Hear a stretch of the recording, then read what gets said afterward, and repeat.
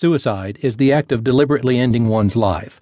This act has been examined in numerous settings and societies. Suicide is commonly defined by modern society as being a deviant act. The act of taking one's life or attempting to take one's life is seen as contradictory to the concept of self-preservation. The causes for individuals to commit suicide have been attributed to reasons such as despair, mental disorders, alcoholism, drug abuse, financial difficulties, and troubles with interpersonal relationships.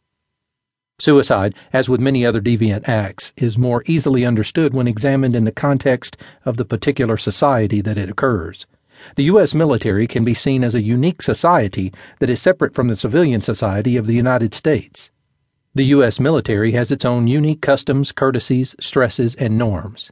The mindset of an individual in the military is also greatly different from the mindset of an individual in the civilian society.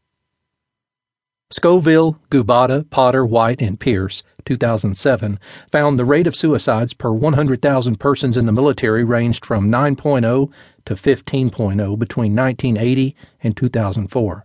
According to the CDC, as cited in Martin et al. 2009, suicide was the third most common cause of the death of individuals between the ages of 17 and 26 in the military. In comparison, suicide is the 11th leading cause of death among the civilian population.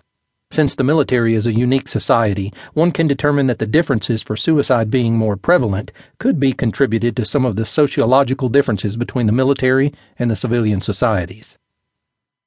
Military suicides during times of war showed two particular trends that are embedded into the military culture. Some examples relate to the culture of honor that is associated with military service.